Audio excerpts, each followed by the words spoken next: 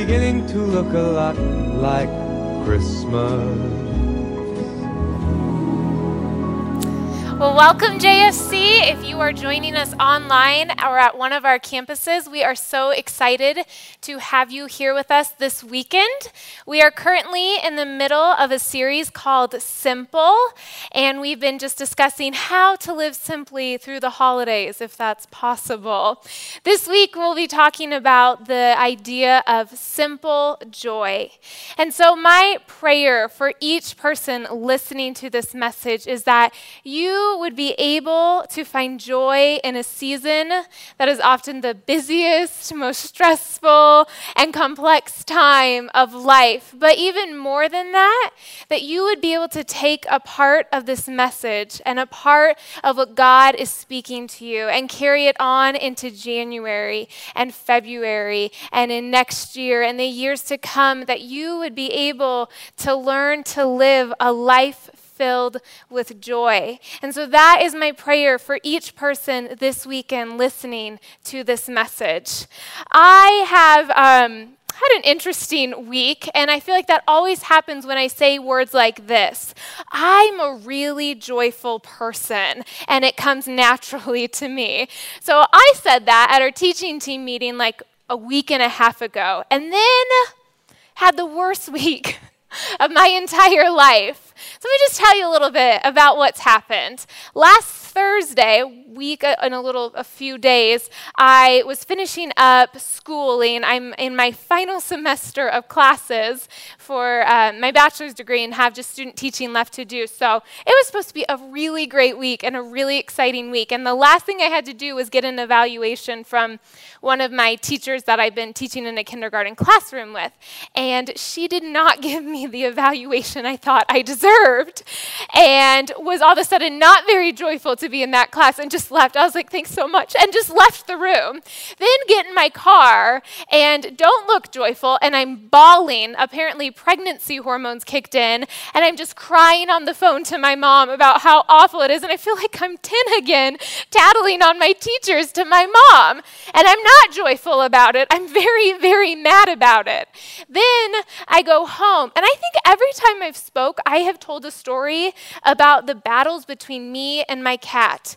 And somehow, we again are at war in this season, and it's over our dang Christmas tree. And her and I think we each own it. I think it's mine, and she thinks the same thing. I think it's to decorate, and she thinks it's to destroy. So we're at war right now in our house, and I have a water bottle ready to spray her.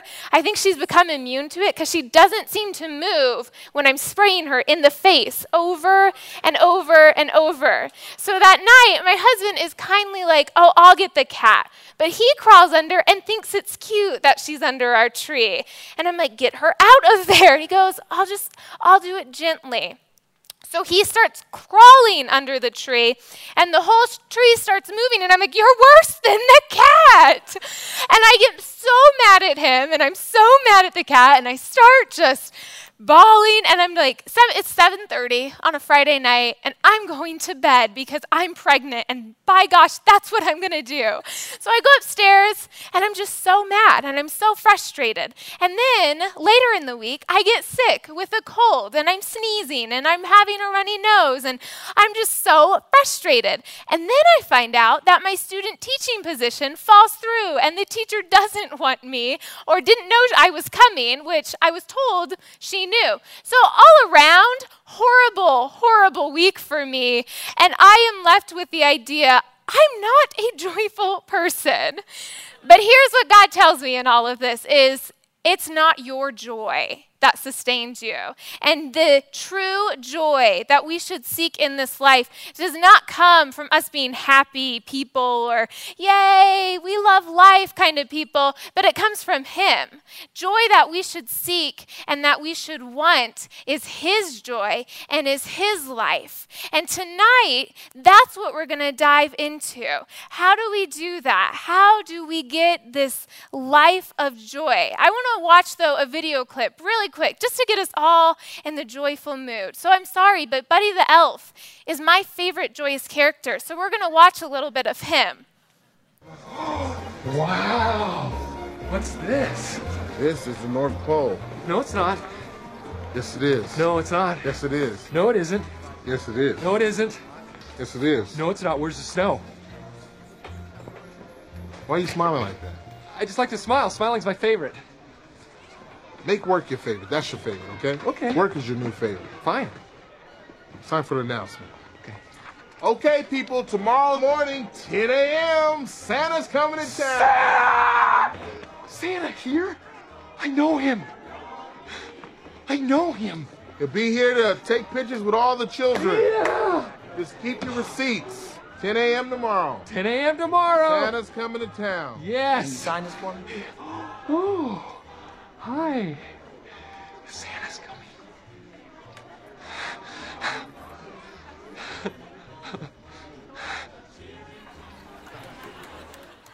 I figured if I couldn't get you laughing, surely Buddy would bring joy to this room or to anybody listening online. But I was thinking when I was preparing for this clip, I laughed every single time I watched it, but I thought, you know, when you're not in this season of feeling joyful or when you're going through a really hard time, isn't it sometimes just the worst to be around those people? You just want to slap them because you are not there. And that man, I think, perfectly describes how I felt this week when people were happy around me. I was just staring at them like, you've got to be joking me. But in all of that, it truly is God's will to have joy-filled lives and to be at that place. And today I want to discuss, how do we do that? How do we get lives that are there? So we're going to read 1 Thessalonians 5:16 through 18. Be joyful always. In some scripture references, it probably, your interpretation might say rejoice. Pray continually. Give thanks in all circumstances, for this is God's will for you in Christ Jesus. So there's two parts of this scripture that I see. Is the first one is telling us what to do. It's Paul's instructions to us. Be joyful always, pray continually, and give thanks in all circumstances. So there's the instruction. There's our three things that we are to do and that we are called to do. And then the second part is, for this is God's will for you in Christ Jesus. So I find hope in this because it means I can attain these things through Christ Jesus, that God desires these things for me in Christ Jesus. And I think the other important thing to realize is that these are all choices that we make. That being joyful, that praying continually, and that giving thanks are choices that we have to make in any circumstance and in any season of our life. We make the choice to do these things. So tonight we are going to talk about these things, and I'm going to work my way backward. I'm going to start with number one, this: give thanks in all circumstances. So this week, when I went to bed after the cat war with my husband and my cat, I was laying in bed and my attitude was horrible. It was horrible. I was so mad. I was ready to quit 2 weeks before finishing school. I'm done. They don't need me. I'm better than this. I'm done with my cat. She's going to the pound tomorrow. I'm so frustrated that no one listens to me, and I'm just getting bitter and I'm getting angry. And it's not just about those things, then it's just my life. I'm just mad at my life. I'm mad at where I'm at. I'm mad at the things that are happening to me. And then I hear my husband downstairs and he's cleaning. And it's not for him because he really doesn't care. It's for me. And I hear the water running knowing he's doing the dishes. And then he's picking up the dog toys and turning out the lights and doing all these things. And this moment of, oh my gosh, I have so much to be thankful for. I have so much to thank God for. And my attitude has changed that very quickly because I wasn't giving thanks to God for the things that I had. It's amazing that when we filter our thoughts through that thankfulness and through that it changes what we see in our life and how we see things. It's saying give thanks not in just some things, not in just the good, not in just the things that are easy, but the scripture commands to us, give thanks in all circumstances. And so I'm not asking in this, it would be silly to say, give thanks for all circumstances. And sometimes we interpret scriptures like this. Sometimes we say, okay, I need to give thanks for where I'm at. I need to give thanks for all things. And that would not make sense to say, God, thank you for my child not being in a good place. God, thank you. That's not what it's commanding us to do. It's saying, God, thank you for giving me a child. God, thank you that in the midst of a hard circumstance, you are still good and you are still faithful. That's what it's telling us to do. It's in the circumstance. It's not for the circumstance. We don't have to be happy that we're struggling or that we're going through a hard time, but it's learning to live a life of God, you're good in all circumstances. And I can be thankful for you. I can be thankful for who you are and for what you are doing inside of me. I think the person in the Bible that most encourages me in this is David, because he lived a life sometimes where I'm like, how were you able to still praise God? And in Psalm 138, I want to read this to you. I will praise you, Lord, with all my heart. Before the gods, I will sing your praise. I will bow down toward your holy temple and will praise your name for your unfailing love and your faithfulness. For you have so exalted your solemn decree that it surpasses your fame. When I called, you answered me. You greatly emboldened me. May all the kings of the earth praise you, Lord, when they hear what you have decreed. May they sing of the ways of the Lord, for the glory of the Lord is great. Though the Lord is exalted, he looks kindly on the lowly. Though lofty, he sees them from afar. Though I walk in the midst of trouble, you, God, preserve my life. You stretch out your hand against the anger of my foes. With your right hand you save me. The Lord will vindicate me. Your love, Lord, endures forever. Do not abandon the works of your hands. If you ever need something to be thankful about, go read scriptures like this, where it talks about his unfailing love for you. His ways are so much greater than our ways. And if we just begin to say, God, I praise you. God, I thank you in the midst of this. God, you are good in all circumstances and in all things. You always look in love to me. So that's the first thing that we do. And then number 2 is this: we pray continually. God's desire is to be in constant relationship with you. God wants your heart. And if you think about it, if you go even back to Genesis, wasn't that his first desire? To know us, to want to walk with us, to want to have friendship with us? He so desires not only to know us, but for us to know him. And how we do that here on this earth is through this thing called prayer. Surprise, no. But it's praying, and it's not just a stop and go process. It's not just you pray when you get up in the morning, you pray for your meals, and then you pray before you go to bed. Those things are great, and if that's how you're starting out, good. Start somewhere. You got to start somewhere. But it's talking in this scripture, and the command is pray continually. So this has been used, I know, many times and in many different messages, but really, it's such an example of what a marriage should look like. I can't expect to go home and to never have a conversation with my husband unless it's before dinner or before we go to bed, and expect our relationship to grow and expect to know who he truly is.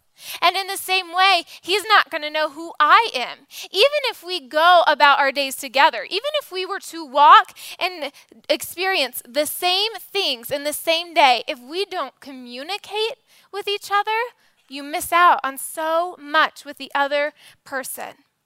And we take this and we go, I have prayed this prayer so many times. God, you're not speaking to me. God, you're not talking to me. Hello, I need some words from you. And then I think, oh, I haven't been talking to you. He wants you to be talking to him as much as he is talking to you. It can't just be one-sided. It can't just be a thing of God's just constantly telling you things. He wants your heart. And here, pay attention to this. When we begin to stop communicating, our voice becomes a lot louder and his becomes unclear. If you are struggling to hear his voice, if you are having a hard time listening to what he is saying, could it be possible that you are not in a place of continually praying? Sometimes it's uncomfortable, and sometimes it takes a lot of practice to get used to this. I think this will be something you perfect for the rest of your life and work on for the rest of your life because it's not tangible. It's not easy to just grab hold of. Thankfulness is easy, right? We can write down what we're thankful for. It's tangible. We can see it. We can see it in our lives, but prayer isn't always tangible. It isn't always something we can see. A person, though, that I think is as close to perfecting this as I know is my husband's grandmother. We call her Nene. I'm not fully sure why, but that's her name. She's Nene, and she's the only person I know shorter than me. She's about this tall, and she's this tiny little ball of fire that is so in love with Jesus. It just astounds me anytime I get the opportunity to talk to her. I often wish I could sit down with her and just go, what's inside your head? Tell me a little bit about what you know about Jesus, because you have to know secrets, because you must spend so much time talking to him and spending time with him and doing these things with the Lord that I want to know what you know. And so Nene loves to pray. And I think this is why she has such a close relationship with the Lord. Nene is a person that just prays with anybody. When my husband was in college, they used to call each other every single week, and they'd pray together. And then she goes and she prays with JJ's other cousins. And then she drives over to my in-laws' house, and she prays with them. And then she'll call me, and she'll pray with me. And then after she's prayed with all those people, then she goes to her neighbors, and she prays for all of them. She leaves for like hours at a time, and her husband doesn't know where she's at, and she's always praying for people in their houses, praying for the sick, praying for the healed, praying for people who don't really want prayer. She is praying all the time and doing this in a way that I just so admire. And the first time I got to go out to eat with her, we went to this Chinese restaurant, and we all ordered our food. My husband, my new grandpa, and then Nene. And the food is coming to the table, and as it comes to the table, Nene goes to the server, "Oh, would you like to say grace for our dinner?" And I put my head down like, oh my gosh, I'm so uncomfortable for him. Not because I'm embarrassed that we're praying, but because this is the face that he gives. And it happens every time she asks someone. I have never seen someone say, yes, I would love to pray for your food. But they don't want to upset her either because she's 76 and she looks so happy. You don't want to tell her no. So they go, and I'm watching this going, I don't know how he's going to get out of this. But he just like somehow finds something to be busy with. Like he's like, the rice, and like runs off. And so I sit there and I just thought, Nene is so bold. Nene is just so on fire that she's not afraid to say anything. But you know what the truth is? Nene has such a relationship with the Lord, and prayer is such a natural thing to her that it would be like telling someone sitting at the table that the server would need permission to speak to her husband, because that's how close she is to God. He's her best friend. He is at the table with her. She is constantly talking to him. So to her, it's inviting people into something that's so natural for her and something she does all the time and is so comfortable in doing. And I thought, God, I so want a relationship like that with you.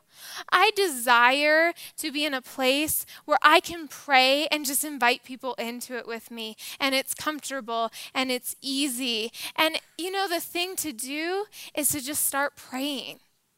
It's just to start praying, and it's just to start getting used to that. That's how Nene got to where Nene's at. She just started praying. So my challenge for all of you today is start praying. Get to where Nene's at. Do it sooner than she did. Let's be in a place of, God, you're my best friend, and you know everything about me, and I am learning to know everything about you, and I want to spend my life knowing each other. The third thing, and the place I want to spend the most time with, is this: be joyful always. Be joyful always. His will for your life is that you would have joy. And in preparing for this message, I struggled with writing part of this because I didn't want to come across naive to the fact that there are real struggles in this life and that it's not always easy. And that it's not always comfortable, and that there are real, true hardships that people are sitting in this room or listening online going through. And for me to just stand up here and say, be joyful, sounds so easy when I'm standing up here doing it, but it's a whole other thing when you're walking through the hardest, darkest days of your life. But here is my hope for you, and here is my encouragement to you, is it is his will for your life. It is his desire that you would have joy, because if we go back to 1 Thessalonians, it says, be joyful always, pray continually, give thanks in all circumstances. Pay attention, for this is God's will for you in Christ Jesus. It's his will for you. These things are things he desires for you, not for his sake, but for your sake. So I can stand up here and I can say, yeah, it may not always be easy. And maybe it does come more naturally for some than for others. But ultimately, God wants joy for you. God wants joy for your life. And he wants you to live in a life that has joy in it.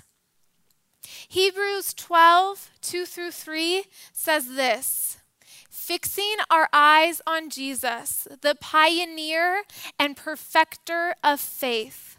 For the joy set before him, he endured the cross, scorning its shame, and sat down at the right hand of the throne of God. Consider him who endured such opposition from sinners, so that you will not grow weary and lose heart. So if we want to have joy and we think, okay, God, I'm not in that place. God, I'm not in a place of joy right now. And maybe especially in the Christmas season, you are feeling so stressed. And how am I going to pay for all of these presents? And how am I going to get it all done? And I don't like going out and spending time with people. And I have to go to my 5th Christmas party tomorrow night. How am I going to find joy in these things? Let's look at what Jesus did. He set For the joy set before him, he endured the suffering that he had to go through. It is not the picture I want to paint tonight of life's easy, just have joy, just go through things. You know, if Jesus had to endure things here on this earth, certainly we are going to have to endure things here on this earth.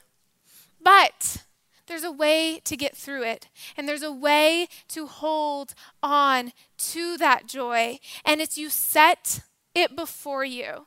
You have to set the prize before you. In my own life, I've had to experience this in a very not easy way. my husband and I found out that I was having a baby at the end of August, and we were so excited for this and just so thrilled for the privilege of being able to have a little baby that is a little bit of him and a little bit of me. And since I was a little girl, I wanted a little baby. I was that little girl who had like 20 dolls, and they were all my kids, and I've just always desired that. I've always wanted that.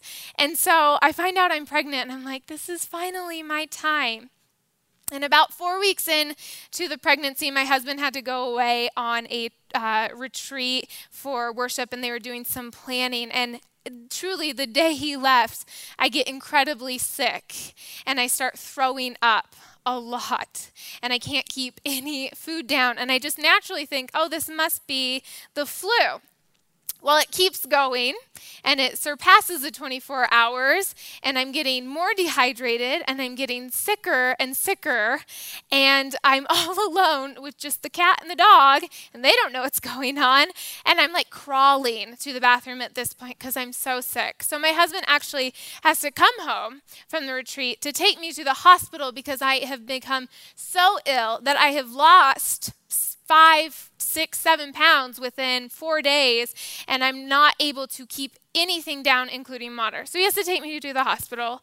We get there, and they start telling me I need to go on this medication. So they put me on this medicine that's they say will help the nausea, and then they start telling me, within a few weeks, this should calm down and your hormones should balance out. And I'm like, okay, I can get through this for a little bit.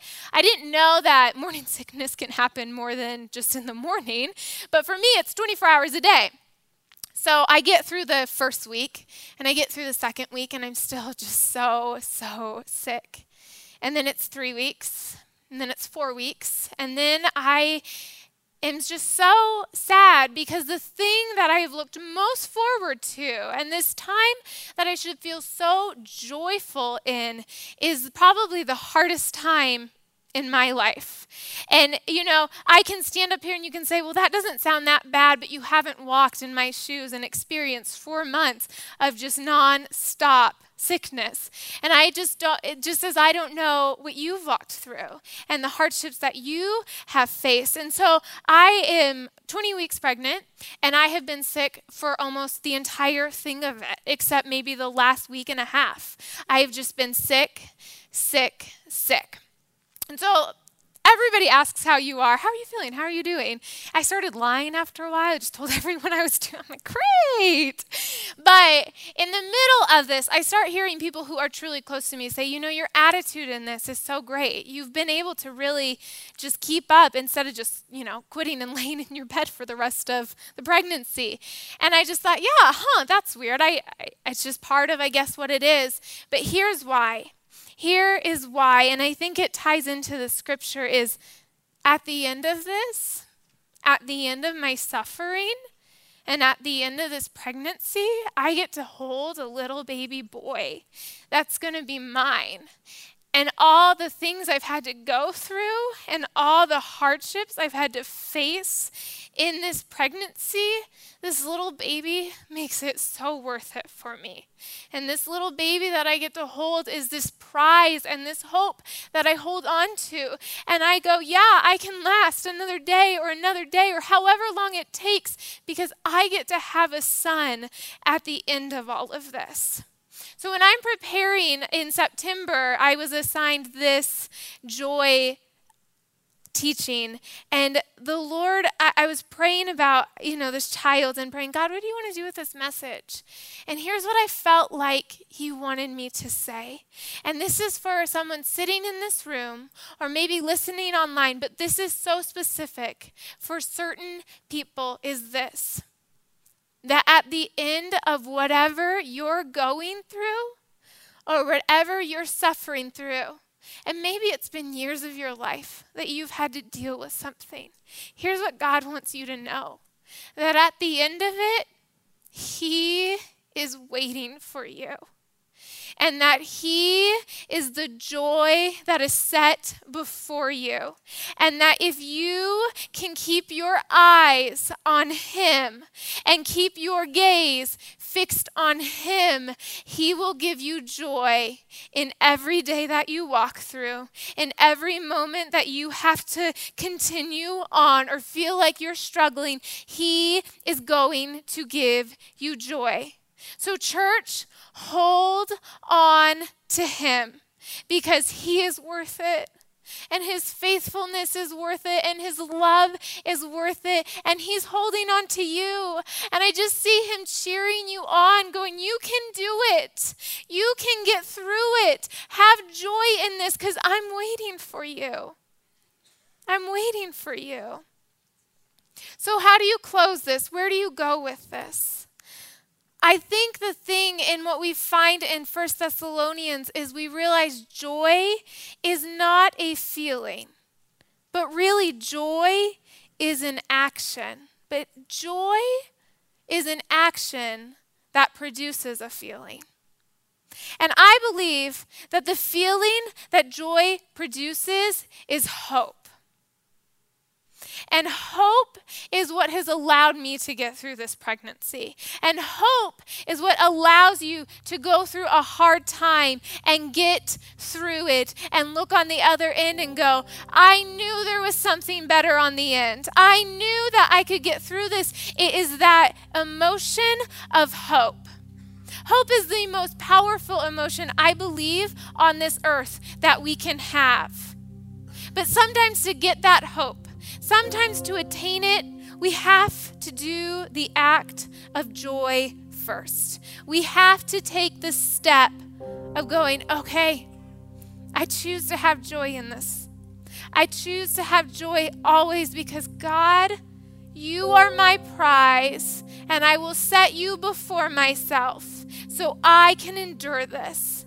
You are my prize, and I will have hope in you. I will hope in the Lord, and he will bring it. He is faithful. When we're called and instructed to do things, when there are instructions in the Bible for us to do, rest assured that the thing God promises is always waiting for you, is always there for you. That if you are faithful with what he calls you to do, to be joyful and to pray continually and to have things in all circumstances, that his will for you is to attain joy and to have hope and to get through anything. So I leave you with this. Choose today to have joy so that you can do anything and believe that anything is possible. God, I thank you that you would entrust me to speak this message to your people. God, that you are such a loving God and such a kind-hearted God toward us. That your unfailing love, God, truly doesn't fail. And I thank you for that. God, I pray for the people in this room, or for the people at the campuses, or for the people listening online. God, that if those who are sitting going, I don't have this thing called joy, Lord, that you would begin to fill them with hope as they take an act of faith and going, I choose today, though, God, to have joy. I choose today to have joy because this is your will for my life. God, your will for me is to not suffer, and it isn't to go through painful situations, but God, your will for me is joy. So I choose joy. I choose joy today. God, I pray for people to have the courage to step out in that, to have the courage to step out and to say, God, I just say yes to you. I say yes to you and to your promises. God, I pray that not a word of what was spoken to hearts tonight would be stolen. That when they walk out of the rooms that they're in, Lord, that you would continue to do a work in their hearts. I thank you, God, for all that you're doing. We give you praise, Lord, and we glorify you. In Jesus' name, amen. You are all officially dismissed. The coffee bar is open at all the campuses, so please go grab a coffee, maybe sing some carols with your neighbors next to you, and have a great day.